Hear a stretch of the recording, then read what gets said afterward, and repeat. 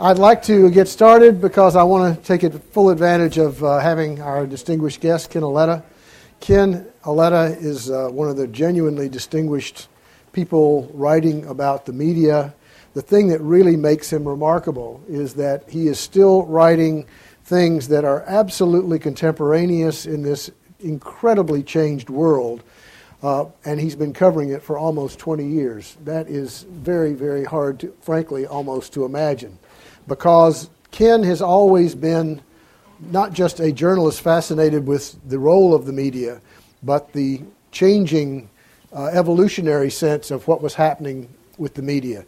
He has written many, many books, many of them bestsellers. His newest book, Googled, The End of the World as We Know It, is another best-selling book published this past November. And it basically is an examination of the culture of Google, which, you know, he was able to examine at close range, having been given access, I think, unlike anyone else's ever.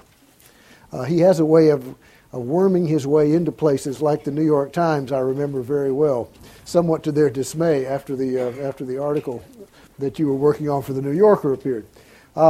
Anyway, he is a person who I admire greatly and who has a lot of interesting things and thoughtful things to say. He is also perhaps the only person in this room who has actually had one of the new Apple iPads in his hands and fiddled with it, which I hope he is going to describe the sensation, if nothing else, briefly. Ken, we're very glad to have you. Thanks, Alex. Pleasure.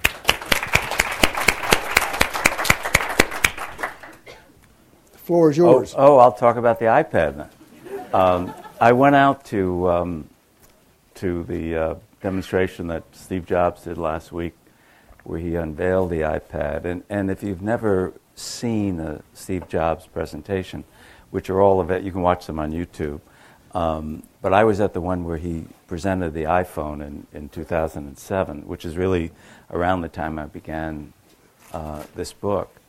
And he is one of the great salesmen, and yet if you look at him, I mean, he looks a little like Gandhi today. I mean, he's somewhat frail. He is not an over-the-top salesman, yet he uses words like superlative and this is wonderful and this is a game changer. But he's a great salesman because his presentations are so damn logical. You sit there and all this stuff has been leaked in weeks and days before about how the iPad, which you didn't know the name, this device, this tablet, which some people took to calling the Jesus tablet. And there is a kind of religious sense around people, you know, even journalists I watch at his presentations, they often stand up and applaud, which is absolutely appalling to watch, but it nevertheless it happens. But I think his presentations are so effective in part because he builds a kind of suspense into it the way a novelist does in a narrative. And so you're sitting there and he's a half hour into the demonstration and he's figured out he's presenting the iPad sitting on a couch, on a leather chair, which is like a love seat, and symbolizing that this is a device you lean back. You don't lean forward and do. It's a different kind of device. And that kind of thinking he does all the time. But then, as he's a half hour into the presentation, you're starting to say, all right, so what does this cost? And he says, so I guess you're wondering what this costs, right? And then, of course, he says, everyone's been saying it's $1,000. Not. And then up on the screen flashes $499. And everyone goes, oh, you know. And it's just, but the device itself, I don't know whether it's a game changer or not. I mean, it is in some ways an iPhone on steroids. It is in some ways certainly a competition for a laptop. But it is a device you can hold as you can your iPhone vertically or horizontally, and you could watch high-definition television on it. It's a 10-inch screen. The games and the resolution of the games are, if you're into that world, are phenomenal. You have a keyboard that's the size of a real keyboard, tactile keyboard, which I don't like, which I don't have an iPhone, because I use mine mostly for email. But you could actually, the case it comes in, again, everything is so well thought out. The case it comes in becomes a book stand. And you put it on your desk and you lay the iPod against it. And then if you put it in a charger, you can actually buy a keyboard and plug it into your charger. It's not a wireless keyboard yet, but I think it obviously will be at some point. And so you have a keyboard, a real keyboard if you want that. So it does, it's an internet in your pocket. It's not in your pocket, you hold it this way, but it just does everything. And if you look at the New York Times, which was there to show how the New York Times will look on the iPad, unlike the Kindle, which I own, which I don't enjoy reading the Times or the Wall Street Journal on the Kindle. You read one article at a time. You don't see the full front page, and you don't have that sense of serendipity that you have when you read the Times. This, you see the entire front page of the New York Times. It's in color. You turn the pages by going this way, or tapping on the right to turn the page, or tapping on the left to go back a page. And if you tap on an article on the front page, the entire article, including the jump, appears. So it's really, I mean, I'm going to buy one, but is it a game changer? David Carr says he thinks it's going to save newspapers. What do you think? I think many newspapers are not going to be saved. I mean, I think if you're a newspaper proprietor and you lean back and think, the iPad's going to save my business, I think you should retire now and go to a mental institution. But I think, it's just, the problem with online reading, in a nutshell, are two facts that describe it. The New York Times, the daily reader of the New York Times, spends 35 minutes a day on the New York Times. The reader of the New York Times online spends 34 minutes a month. So that's the reason why an advertiser pays 1/10 online for the same ad that the advertiser pays in the newspaper. And so though you could save, if you put your newspaper totally online, you can save roughly, in the Times case, about 60% of their costs, printing, paper, distribution. But the math doesn't work out because you don't generate enough. So what the Times and other papers have to do, and the iPod offers this opportunity, figure out how to get another stream of revenue, subscription revenue, which the print newspaper has, in addition to the advertising. And that's the hope of an iPad. The Times makes a little money on the Kindle, though they give Amazon a lot of money, a bigger cut, I think, than they will with the iPad. But nevertheless, that's a hope, just as the New York Times creating, which they will later this year, a paywall, is another thing you do. The Journal has succeeded at that. The Financial Times has succeeded at that. You got to throw a lot of things against the wall to see whether they work, because you need another source of revenue. And a company like Google, with Google Search or Google News, which is aggregating content, people don't even know where that content comes from, and they read it, and they get that information, and they say, well, why should I pay for the New York Times? This is free. And that's a challenge for papers. So papers have to do what the Times is trying to do. What I know that you've written a whole book, but if you were distilling into critical insights that you gained from your study of Google, and about disruptive technology, how would you distill that? Well, I think the engineer is king is one distillation I would come up with. And let me describe what I saw. You go out to Google, and I spent 2.5 years reporting this book, so I spent a fair amount of time out there, and I did have, as you said, Alex, access. But I had access, which I really wanted, to the engineers, because I wanted to understand. I came to understand the engineers were central to Google's success. Now, it starts from the two engineers who created this company, Sergey Brin and Larry Page, in a garage. They were Stanford students. And they're kind of odd in many ways. I mean, they're people who, Larry, I tell the story in there about Barry Diller when he visited them in 2000. They were now in Palo Alto, their office, not in Mountain View where it is now. And he came in to the office, and Sergey Brin was late, as he often is, and he came in on rollerblades, which he did on 3 of my interviews, and throws his knapsack down on the table, and he's a more affable, outgoing kind of character. But Larry Page is a very quiet guy who, when Diller is talking to him, is sitting there with he had a PDA device of some kind like this in 2000, and he's tapping up on his keyboard. And Barry Diller says, Larry, I'm talking. Can you just talk to me? He says, oh, I can do both things. I multitask. I'm doing. It's okay. He said, Larry, choose me or the PDA. Without looking up, he says, I choose this.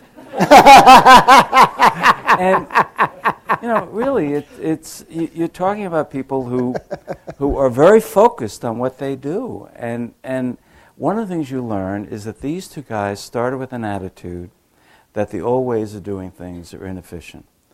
At the time, they were a search company. That's what they called themselves in '98 when they were in a garage, and they called themselves that for the next several years. But they imbued their engineers, and half the employees at Google, with 20,000 employees, half are engineers. And those engineers get 20% of their time to work on any project of their choice. And a lot of the innovations in Google News came out of an Indian-born engineer who said, after 9/11, how come we don't know about Islam and the rest of the world? We don't read it in the American press. Let's expose people to the press around the world. So today there are 25,000 news sources, magazines and newspapers, on Google News. That's pretty cool and pretty exciting. But nevertheless, those engineers start with the assumption that the founders imbue them with, which is things are pretty inefficient in our world, traditional media world. And how do we change it? How do we make it more efficient? So an engineer, I learned, begins with a basic question, which is, why not? Why not drop a print newspaper, which is very inefficient, belches pollution into the environment? Why not just have an online newspaper? Why not have Google News? Advertising. Why should you be paying over $3 million for a 30-second Super Bowl ad this Sunday and not know who's actually watching the Super Bowl, who's actually watching your ad, and better yet, who's actually buying your product because they've seen that? Why can't you charge advertisers only if they click on an ad? So you see that little box on the right-hand side of the Google page when you do a search? Those are ads in that gray box. Those ads produce over $21 billion a year. Those little ads. $21 billion, to give you context to how much money that is. $21 billion is equal to all of the consumer advertising in all the consumer magazines in the United States. It's more than all the advertising and all the broadcast networks in the United States. It's 2/3 of all the advertising in newspapers in the United States. Those little ads. But what do they say? They then go to the next question for advertisers. They say, why don't we have it where the advertiser only pays if someone clicks on the ad? So if you see that ad and you don't click on it, the advertiser doesn't pay for those 2 lines of text. They only pay when you click. And by the way, when you click, you can then click a second time and actually buy the product. And then they have a direct correlationship with you. In addition to that, Google Analytics has, you can go online if you're an advertiser, and you could literally see who is clicking on your ads minute by minute, hour by hour, day by day, month by month. And how does it work? This is another thing the engineer comes up with. They say, well, it's an auction system. You do a search, and imagine your New Balance sneakers. What are the keywords you would want to pick that you would say, I would want to have an ad anytime someone types in this keyword? Basketball would be one. Playgrounds. You come up with terms that people might use, running. And so New Balance says, I will bid, this is an auction, I will bid 50 cents anytime someone picks one of the 20 or so keywords I pick. 50 cents. The next bidder, right, Nike, bids on, they don't know what each is bidding, they bid 25 cents. The engineer says, why do we make it attractive for the advertiser? why not agree that the person who bids first, who comes in first at 50 cents in this case, only pays 1 penny more than the person who comes in second? So the winning bid, New Balance, pays only 26 cents, not the 50 they bid. Imagine the trust you built with advertisers when you do something like that. You're not milking them. But you go down the list. YouTube, they buy YouTube. Why can't everyone watch Jon Stewart on why do you have to wait up till 10 o'clock at night on Comedy Central or rerun the next day? Why don't we just watch it on the books? Let's digitize all the books ever published in the world. 20 million of them. Wouldn't it be great to have search and go to any book? Wouldn't it be great to bring books that are out of print back into circulation? It would be great. Did they ever think, by the way, to ask the copyright owners for permission, or the publishers? No, these are engineers. We'll get to that in a little while. They don't, which one of the reasons they've gotten in some trouble. But nevertheless, that one of the takeaways, Alex, is that engineer is always asking the question, why not? Why can't we do this more efficiently? And then they come up with ways to do it. And the ways they come up to do it are often ways that are disruptive to traditional business. But, I did a book a little over a decade ago on I covered the Microsoft trial for the New Yorker, and then wrote a book. And I spent time out at Microsoft in 98, 99, and the trial was 2000. And Bill Gates was really hurt that the government was challenging him for being a monopolist and basically guilty of restraint trade, which, by the way, they were found in 2 federal courts. They were found guilty of that.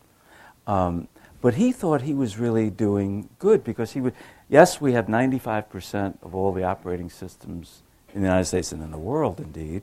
But it's like a common track, a railroad track. Everyone has the same track. We're a common carrier. Isn't that wonderful? And in some ways, it is wonderful.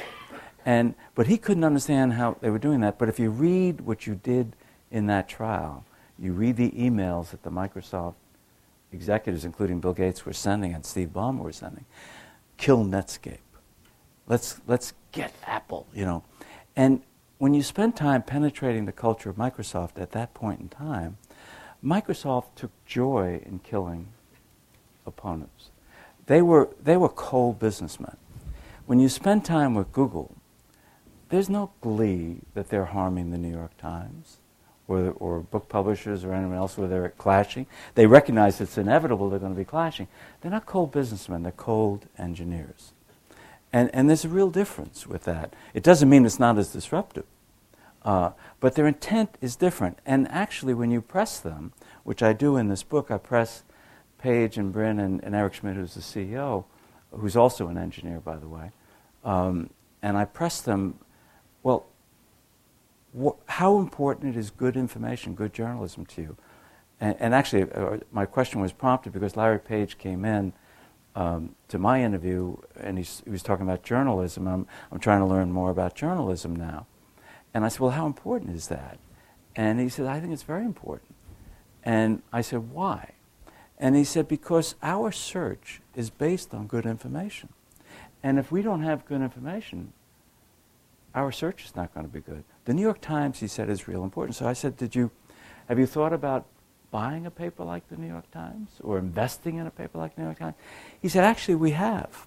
But then we decided not to do it because we want to be a neutral Switzerland. We're a search engine, and we can't look as if we're sending people to content and we're favoring our own content. And that was logical. But he basically said, and I learned in my reporting, that a New York Times article, the algorithm that determines where things appear in the search results, is based on the so-called wisdom of crowds, which is the most sites that get the most traffic tend to rank higher. But they also add, and they don't, it's a black box, they don't share what's in that black box. And there are good reasons not to share that, because there are thousands of people out there that call search marketing marketers, and they're literally trying to figure out the algorithm so they could advise their businesses how to rank higher in the search results. But one of the things I learned is that some publications, like the New York Times, get an extra little boost. They get some credit for being the New York Times, and that's one of the reasons why the Times tends to, you'll tend to see Times articles on that first page of the search result. To talk a little more about your sense of this distinction between cold businessmen and cold engineers in terms of things like what's happened in China with Google. and the idea that Google could tell. Google has a record of every search I've ever done on Google, and whose property is that? Do they think of that in terms of values? No. They're being forced to by the 800-pound gorilla, which is something that engineers, as was true of Gates a decade ago, don't understand, which is that government is a much more powerful foe than Netscape or Apple or some of the others that they face. And I asked at one point, Sergey Brin, what concerns you about privacy? And he said, I'll tell you what concerns me. He says, false things being written about you concerns me. I said, that's the privacy issue that you think is most important? And then Larry Page chimes in. I agree with Sergey. That's the big privacy issue. As you were suggesting, Alex, every time you do a search, every time you do something on Amazon, there's a cookie attached to you. It's like a hat check. And on that hat check, every search you've ever done is there, everything you've read, every ad you've clicked on, every search word you've put in, every porn site you've visited, whatever it is you've done, every movie you've gone to see, it's on that cookie. They don't know your name. Right? They know your zip code, but they know a tremendous amount about you, as does Amazon. Now, some of that we love. I mean, I like when I buy books at Amazon that they recommend. They said, Ken, you've bought these books. These are books in similar subjects you might be interested in. I like that. It's like going to a bookstore and browsing, and it tries to replicate it, but it's one of the weaknesses of Amazon. You can't browse, but that's a mini browse in Amazon. That's kind of cool, I think. But nevertheless, the question is, as Google search slows down, as it will, it's already slowed down, though they're still growing, but not as exponentially as they once did. The question for Google will become, who is their customer? Is it us, the user, who's doing the search, or increasingly will it become the advertiser whose dollars they are desperate to receive, particularly if Google does not succeed with three other big bets they're making? One is Android, which is the operating system for cell phones. Two is YouTube, which is still losing money, though it has half the web, video traffic. And third is what they call cloud computing. So, and that's a worry that you have, that privacy. It's a much more of a concern in Europe, where privacy is really front and center. But Google faces three atomic issues. Privacy is one that could blow up in their face. And we already see governments insisting. In fact, they've had to amend their cookie policy because of pressure from the European Union not to retain cookie data so long. So they start purging cookie data after a period of time now. They started with 18 months. I think it's actually less than that now. And so that's because of this privacy concern. The second is copyright. And you see that issue come to the fore with the book settlement. They said they're going to digitize all the books, and then publishers and authors say, excuse me, that's my book. I mean, I had this great scene, which I relate in the book. In the second interview I did with Sergey Brin, he came in on rollerblades, and he said, Ken, before we start this interview, I got to ask you a question. He said, I've been thinking about this. He said, why don't you just publish your book for free online? You get a lot more readers. And I looked at him, and I tried to play it cool and draw this out a little bit, and it made a better scene. And I said, would you ask a teacher to work for nothing, or a plumber? Well, no. What's that relevant? I said, well, let me ask you another question. I said, I'm on a leave from the New Yorker to do this book. Who would pay me a salary so I could afford to work on this book? Oh. I said, let me ask you another question. I said, I come out here. I came out there 13 times, right? I stay there for a week to 10 days. I stay in a hotel in Palo Alto. I rent a car. I have meals. Most of my dinners were interviews at night with someone in the valley. I said, and then the plane fare and all that. I said, who would pay for that? Oh. I said, who would edit my book? Who would market my book and send me on a book tour? Who would do my index? And by that point, as you go through the details of what's involved in a book, he's desperate to change the subject. What do I learn from that? I learned two things. One, I learned that he's an engineer. He doesn't know how the world of books work, and naive, and it was innocent and fine.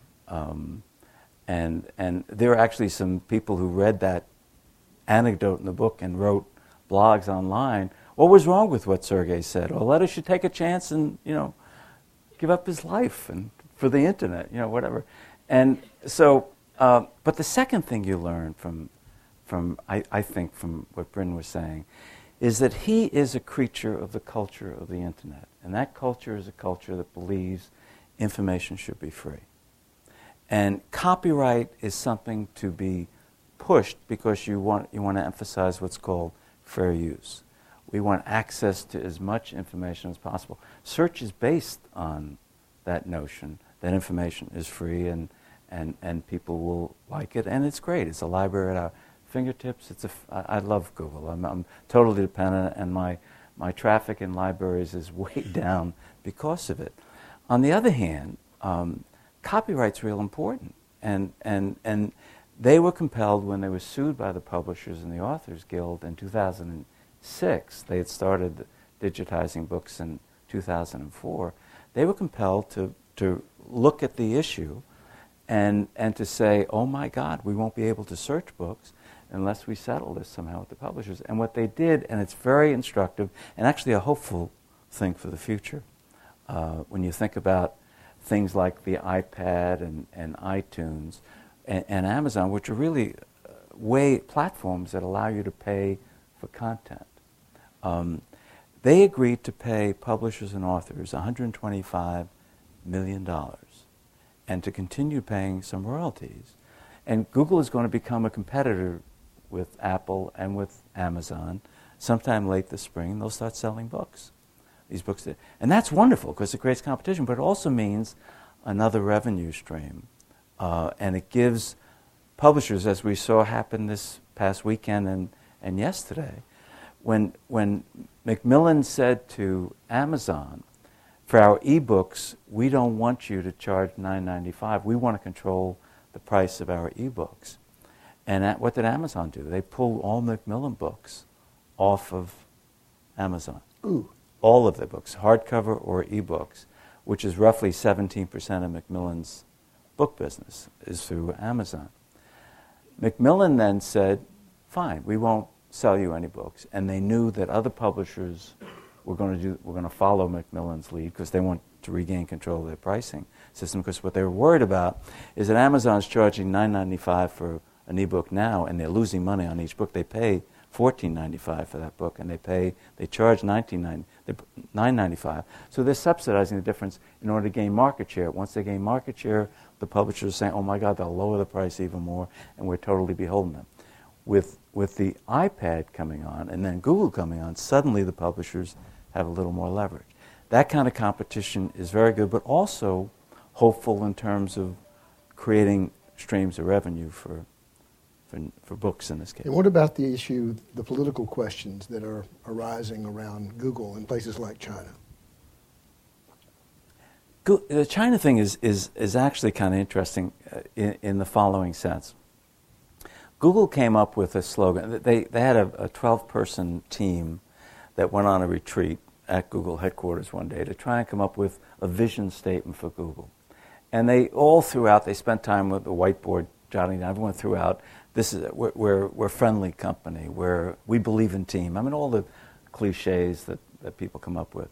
And this guy, Paul Buchheit, who since left, he was an engineer and one of the first employees, which means he probably left with, I don't know, $150 million or so.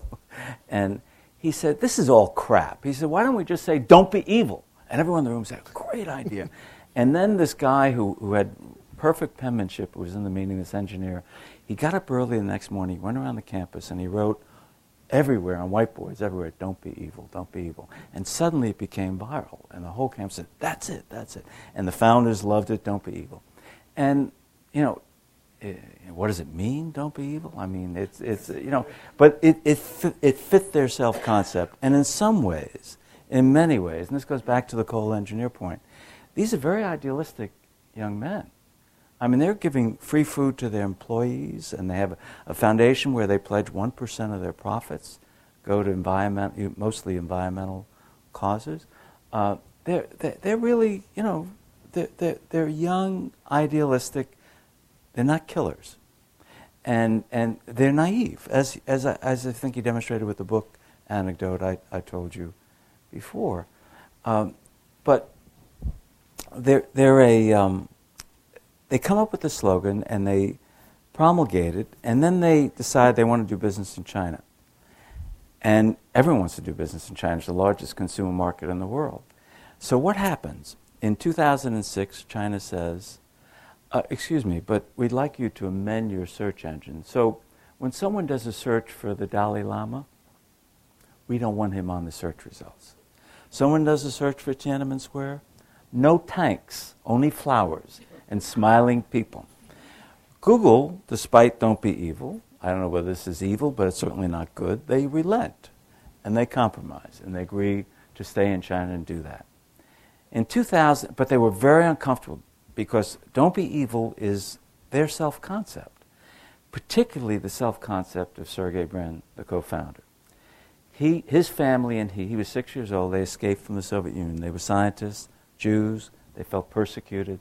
They came to Baltimore, Jewish Aid Society helped them. They were poor, and he feels very passionately about human rights, despite the cold engineer who needs to measure everything.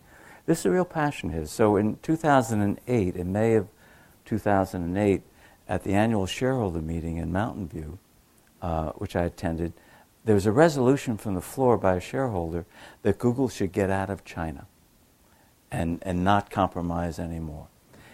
The Google management team voted it down, meaning Page but there was one abstention. Who abstained? Sergey Brin. And I asked him, I said, why'd you abstain? And he gave me this convoluted, confused answer, as confused as his publishing response to me, even more confused than that. And he basically said, I'm of two minds, was his bottom line. I think emotionally it was draining on him. And I think when they discovered this fall, late fall, maybe early winter, when they discovered that someone was hacking into their system and spying, in effect, on their users, that was something where emotionally it just was intolerable. And not just emotionally intolerable, but from a business point of view, really intolerable. And here's why.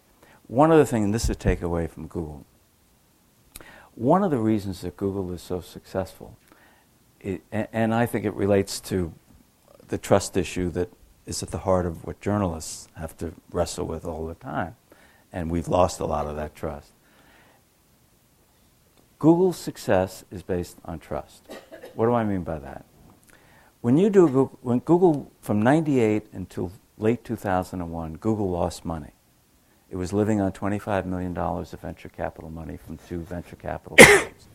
Visa comes to them in 2000 when they're losing money, and they say, we'll pay you $3 million to have an ad on your front page, that Google box page where you do the search.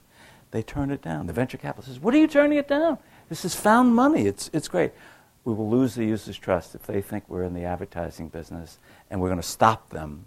One of the things that drives you crazy on the web is you go to a site, particularly if you want to see a video and you got to watch a 30-second ad, you want to scream, and they refuse to do that. And you think about the search. At the time, Yahoo and AOL, 99, 98, 2000, were really big.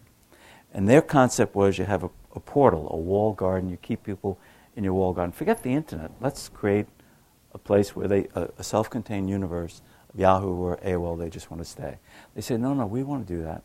We're going to send people to the search results site they want. We're going to chase them off of Google, and they do it in 0.4 of a second. I've already told you how they do the clicks, how they charge consumers for that. They have built user trust. If their users feel that they're tolerating the Chinese government or anyone else spying on them, getting access to their cookies, it would devastate their business. It's unlike Microsoft, which had an operating system for 75%. You could not get another operating system. You can go to Apple 4 or 5% of the market share, or B at the time. But essentially, you were stuck. Google, you're one click away from going to Bing or some other search engine. So they don't lock you in that same way. What locks you in is, it's a good search, but Bing is a good search. But you trust Google. Don't Be Evil is part of that, but also no ads on that front page. The stories about, these idealistic young guys, that's all part of it. And if you talk about Google wanting to get into cloud computing, which cloud computing is nothing more than a server that follows you wherever you are. So instead of buying packaged software, which is one of the reasons why they're a nightmare for Microsoft, don't spend $400 on Word for Microsoft. Do it in the cloud, which is a server, the same way as your email. You can address it and find it anywhere. This will follow you wherever you are. Laptop, BlackBerry, iPhone, your PC, wherever you are, country house, overseas, the cloud will follow you. You can access it. We have all this excess capacity in our data centers. Do that. But if people might migrate to the cloud, it's much cheaper than buying packaged software. But if they feel that someone can hack into it, forget about it. Your business is over. So there was a real business reason to do what they've done in China. And what have they actually done in China? If you parse what they've done, they have not said we're getting out of China. They have, in fact, they've said we hope to be in China with our Android operating system for cell phones. But we cannot tolerate, they say, censoring our searches and people hacking into our computers. And so they basically asked for negotiations with the Chinese government. We're in inning 1. We're not in inning 9 here. Let me open it up to your questions. If you have a question, please go to one of the mics here or there, and we will. I can't believe this is a group with no questions. That does not square with my understanding. Yes. I was just wondering. Sorry, my name is Seth. I'm an MPT. I was wondering how you think Google is changing American culture. Well, if you think about a library, they are, you have it at your fingertips, which is pretty sensational, but may not be sensational for libraries, unless libraries figure out how do they become a better search engine, which is the job of librarians who are better educated in the digital world than maybe many are today. But there's no reason why a librarian can't be a curator of knowledge in a more efficient system. I mean, if you think about search is really inefficient, despite the engineer's quest to make it efficient. When you do a search and you get back, and they have a number of the search results, you get back thousands of answers. I did a search, for instance, just as a test, and I use this example in my book. Who was a real William Shakespeare? How many answers do you think I got back? Anyone want to guess? 53 million. 5 million, which I thought was really outlandish. And you can't have one answer for that question because it's a literary dispute for years whether there was really William Shakespeare or not. But 5 million is kind of ridiculous. So if you can go to a curator in a library and they can send you to the right books and you can narrow that down to 5 or 6 things you should read, and they could point you to stuff, that's a pretty efficient search. So, but that's what traditional media has to do. I'll answer the rest of your question, but they have to think about, how do I ride this digital wave rather than crash into it, which too many of them are doing now. But that's certainly one way it changes. But if you think about, it changes the way you can find books. Any book ever published, they've already digitized 12 million books out of the roughly 20 million. But do you think that'll make Americans more interested in books? Like that's... I don't know. How would you know?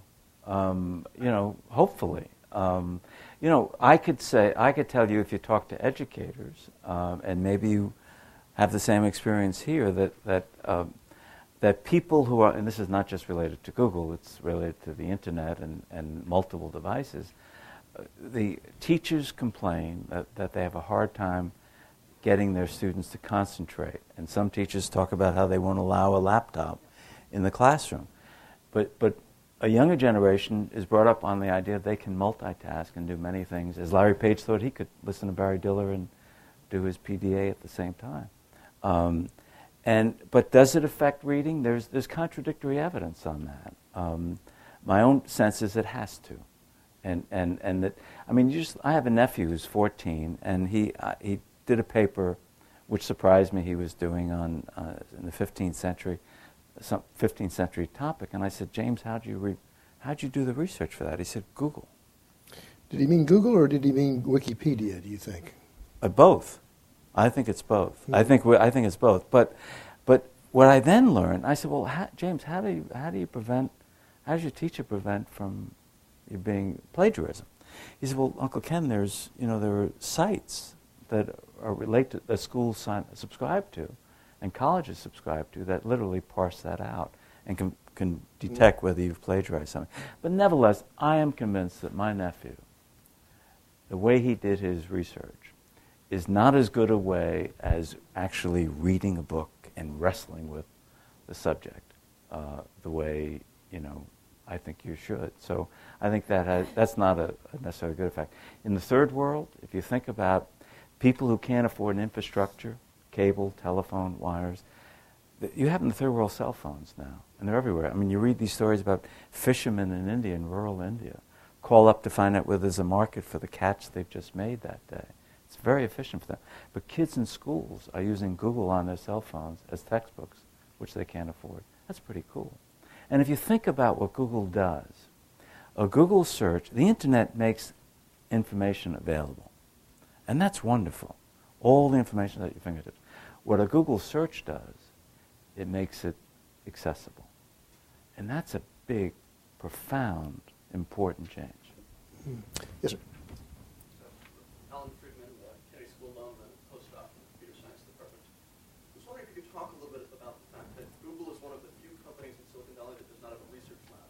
So Microsoft Research, Oracle now has some labs.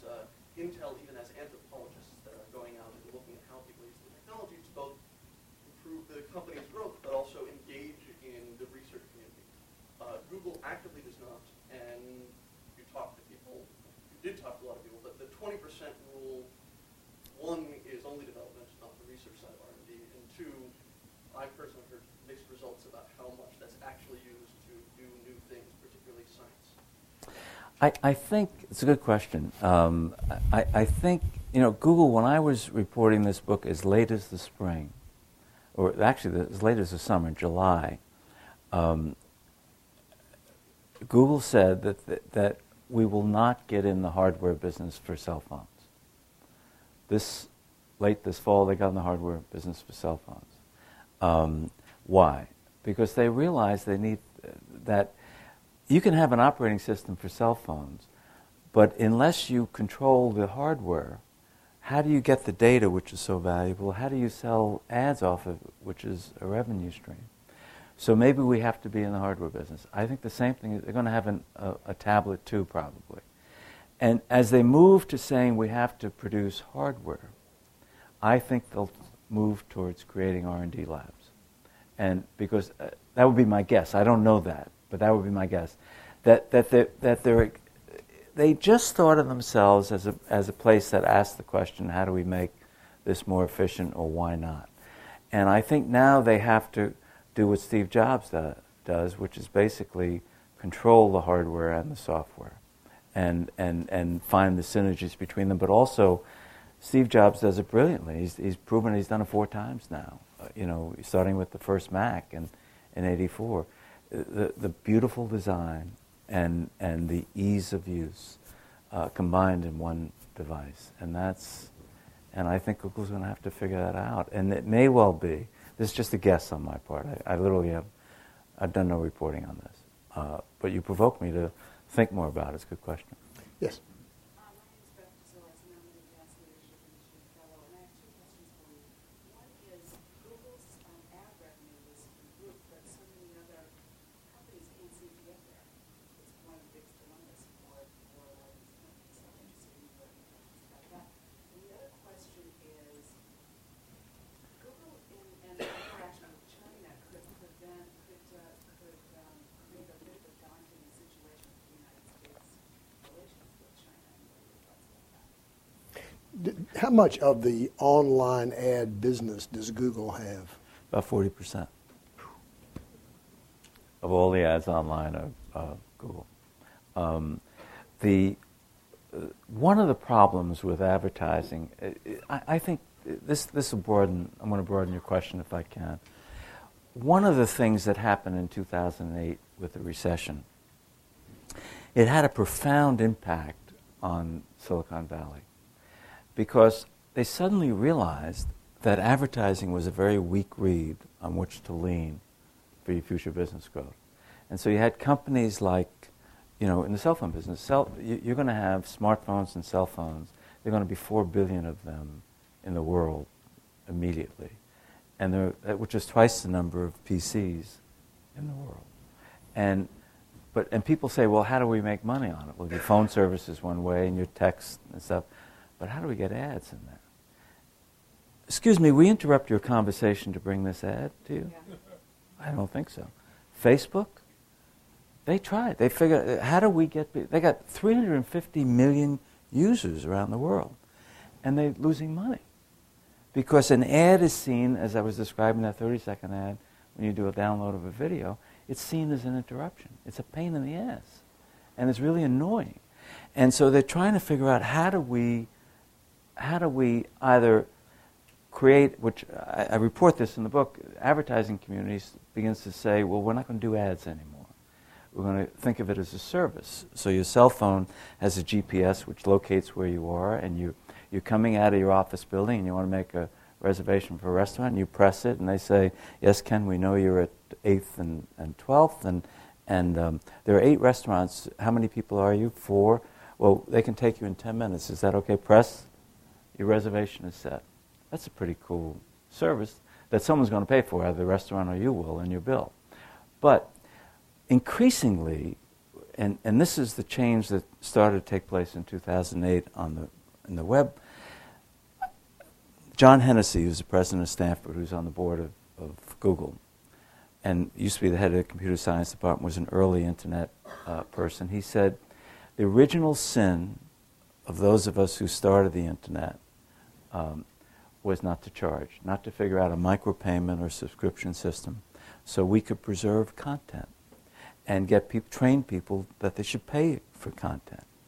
And Mark Andreessen, who invented Netscape, said to me in the book, Ning, which is his social network site, which for a couple of years now, allows you to pay a premium, a monthly or a yearly subscription premium, if you don't want to see ads.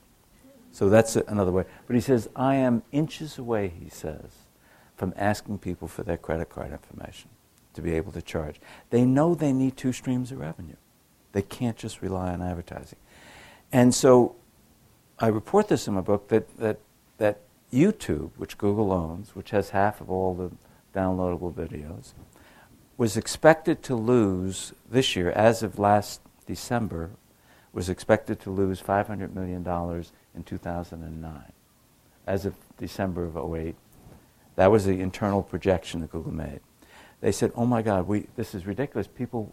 The engineers discovered that advertisers didn't want their friendly products in an unfriendly, user-generated content world that was unpredictable. They wanted more professional content. So Google YouTube has begun to seek out more professional content. And whether you noticed, but last month they made a deal to put independent movies and charge viewers of YouTube to watch independent movies. They're coming right at Netflix. They're going to have subscription models on YouTube. They have cut their losses at least in half as of last year, and maybe they projected to me in July that their losses would be down to between 50 million and 200 million YouTube. So the projection is if you have more content, you start charging, so you get away from just the reliance on advertising. That's a huge change. And it's one that, so what you see is that the traditional world of the New York Times and books is saying we have to figure out some way of getting a revenue stream, magazines, is coming closer together with, or the new world is coming closer together with them. And that's hopeful, because it suggests there are people who are engineers who are putting their brain to asking the question, why not figure out a way to charge for content? And that's hopeful. China, it complicates the United States. But so, listen, the president's going to meet with the Dalai Lama. That complicates it too. And we just signed an arms deal with Taiwan. That complicates it too. And Hillary Clinton's speech last week complicates it three. So I think, we're just going to be bumping up against them just as the new media bumps up against old. And that's the nature of the world you live in. And what you want to do is be reasonable so you don't go nuclear and go crazy and get things out of whack. But the problem is that things get very emotional sometimes. And one of the things that amazed me as I spent time with traditional media in reporting this book is how emotional they became. We were talking a little about this before, Alex, where I encountered more people who were book publishers and television executives and radio executives and newspaper executives and magazine executives and advertising executives who basically sit and moan. They sit back in their chair and they complain about Google and they complain and get very emotional about the digital world and how it's screwing up their business. And they're idiots. I mean, I think they're just insane to be doing that. They should be leaning forward and saying, what can I do? Why they should hire some engineers and put them right at their side and say, what can we do to work in this world and figure out how to make our business more vibrant and plug into this digital world? And too many of them don't. And for too many of them, it's too late. Hmm. Yeah. I have some answers for you about how to make your book for free, and I think Cory Doctorow also has some answers about that. I've read his blog. Tell me what you say that's different. That's not my question. I want to make explicit, more Just explicit. make it a question, though, and so we can move on. Well, I'll sit down. No, don't sit down. No, I want to hear it. No. Question. No, I really would love to hear what you have to say. I'll talk to you later if you have some time. Go ahead. I'm from Beijing. I'm a new fellow here. I'm a very frequent user of Google and also Gmail services. So generally, I like Google. But my question is, Google has never complained about Chinese government at all for a long time, at least publicly. But only when Google is seriously defeated by a Chinese company called Baidu.com. Because in China, where a majority of Chinese people, they use Baidu more often from the year 2005 to 2006. And the Internet Administration Agency in China has been established in 2001 and has always been managing the Internet content in the Chinese way. But why Google said from 2006? By 2006, I remember it is the year Google said publicly that it was defeated in the Chinese market by Baidu.com. And also, just one more information. Generally, I like Google, but 1 year ago, when I heard first time that more than 300 Chinese writers of books were violated by copyright law issues by Google, I was so surprised because copyright was the concept that introduced by American scholars to China, and we learned from the teachers in the United States. But this time, Google violated it so seriously, and it also was a 6 months long defeat in the Chinese court. So do you think this is the perfect time Google will come back to criticize Chinese government or Chinese people? Thank you. Google actually initially invested in Baidu. They owned, I think, 3% or 4% of it. And then they owned a piece of their rival. They abandoned that, and they kept their mouth shut in China and allowed the Chinese authorities to, censor or cleanse some of their search results because they were frying bigger fish, they thought, which is let's be in China. Baidu has overtaken them as a search engine in China. By the way, a Russian-owned search engine in Russia has also overtaken Google, and there are parts of the world where Google has not been successful, and arguably it's because search engines are better attuned to the Chinese people or the Russian people. I don't know. I have not been and searched, and if I went there, I wouldn't know how to read in Chinese anyway, so I'd be at a disadvantage. But Google has basically come to the view that what the Chinese government has done has stepped over a line that is not tolerable for them. so they publicly denounced it. And the implicit in their denunciation is they believe the Chinese government somehow was guilty of hacking into their, or allowing people to hack into their cookies and their private information for their users. So, and I think that was the final straw that led to the split. Hi, I'm Camila Chavez Cortez. I'm a photographer. I'm a pioneer in computer graphics. And I'd like to know what you foresee as the impact of Google mapping and all the issues that go with that. Because it's you already have the moon.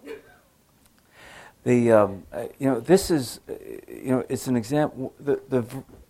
The engineers have a great virtue, which is they ask that why not question. They figure out ways to really make things efficient. And Google Maps or Street View is extraordinary. I mean, that you could see the world and any place, and you can go to a street and find out what's on that street and exactly where it's located and all that. That's wonderful. Or get directions. That's great. But the flip side of that engineer is that they're blind to things like privacy. They're blind to things they can't measure. And how do you measure people's fears? People are afraid that my privacy might be violated. And they don't understand that. So when you ask Sergey Brin, as I said before, about privacy, he says the thing that's most worrisome is to write untrue things about you, which means about me. He's really talking about himself. And he couldn't imagine that a concern that Street View might have cameras showing someone having an illicit affair, someone shouting at their child, someone who is a celebrity who didn't want to be seen. If you go to Street View, for instance, and you happen to know where Steve Jobs lives, which I do. Okay, I've never been to his house. I've been to his house outside, but I've never been in his house. You can literally, Street View, see his car parked. And you see, and that's kind of scary. If you're a celebrity like he is, that people might be able to peer into your windows. And those are things where they're not sensitive, but the 800-pound gorilla is forcing them to become more sensitive about these things, because this has become an issue in countries all over the world. And so the engineers are going through an education. We're going to have one more question, but before we do that, I want to remind you that on Thursday up here on the 5th floor, the public divide over climate change, scientists, skeptics, and the media with Andy Revkin, who was of the New York Times and a superb reporter on these issues, and Matthew Nisbet, American University. That's from 12 to 2 up here. It is open to the public. You're all welcome. Yes, sir. Thanks. Nick Seward. I'm from the Graduate School of Education. I was going to talk yesterday at the Berkman Center. Joel Reidenberg, who's from Fordham, and the gist of his talk, I think you were there. The gist of his talk was that it was about transparency and the rule of law. And the gist of it was that the amount of data that's out there, both data about people and metadata about what people do online and on their computers, is essentially threatening the rule of law in a number of significant ways. And the example he gave was that he had a class that compiled an enormous dossier on Antonin Scalia. And it was all information that was out in the public realm, but aggregated, it was truly scary. And so this is actually sort of a follow-up to your last answer. So what is the state of that conversation, sort of the tension between democracy and technocracy at Google? And if these engineers need to get an education beyond don't be evil, what do you think that education should look like, so that they can address these really, really difficult issues about the Pandora that they've let out of the box? I went when I went to Google has a program where authors come every day. There are authors coming to their campus, and I went to speak there. And I was actually looking forward to it, and kind of my idea was that I would try to provoke them with a question similar to yours, or a thesis or an argument similar to yours. I basically talked about the vices and virtues of engineers, but I dwelled a little more on the vices. you do a book tour, you get so tired of hearing yourself that I was looking for some spice and some sparks to happen, and it didn't. They were much more passive than I expected. I was kind of disappointed in that, but nevertheless, what I said to them is that one of the things that among the things that stunned me visiting Google is how few people I encountered, and I encountered quite a lot, actually read books. I mean, Sergey Brin, his bookcase is bare. He doesn't read books. Larry Page read more books. I don't think he spends a lot of time reading them now. And I think in some ways they're very narrowly educated. And so some of the issues that government is compelling them to think about, or hopefully my book, if they read it, that's the problem, would compel them to.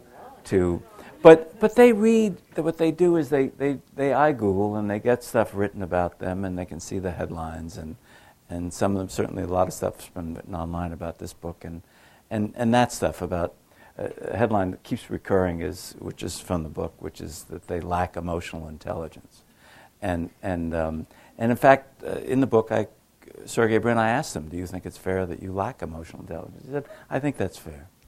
And it is. They have many virtues, but that's a vice. And a vice, again, to go back to the point, they don't know how to measure things that are inchoate and are based on feelings and fears.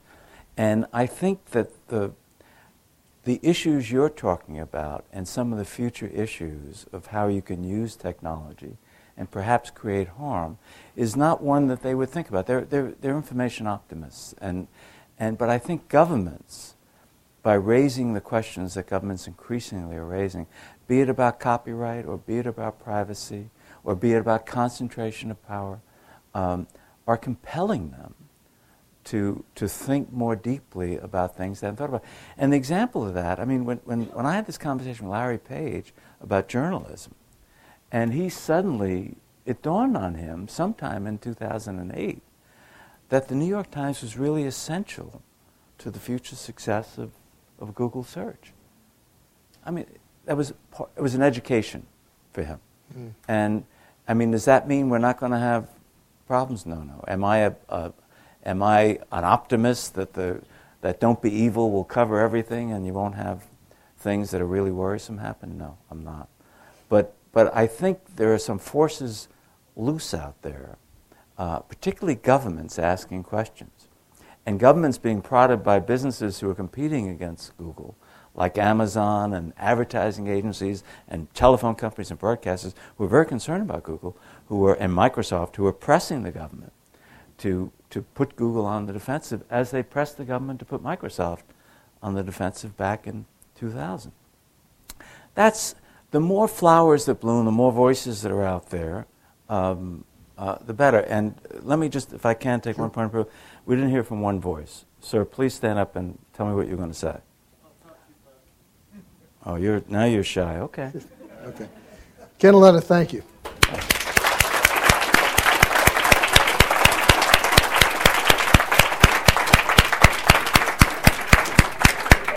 Ken, that was excellent. Thanks, Alan. It was.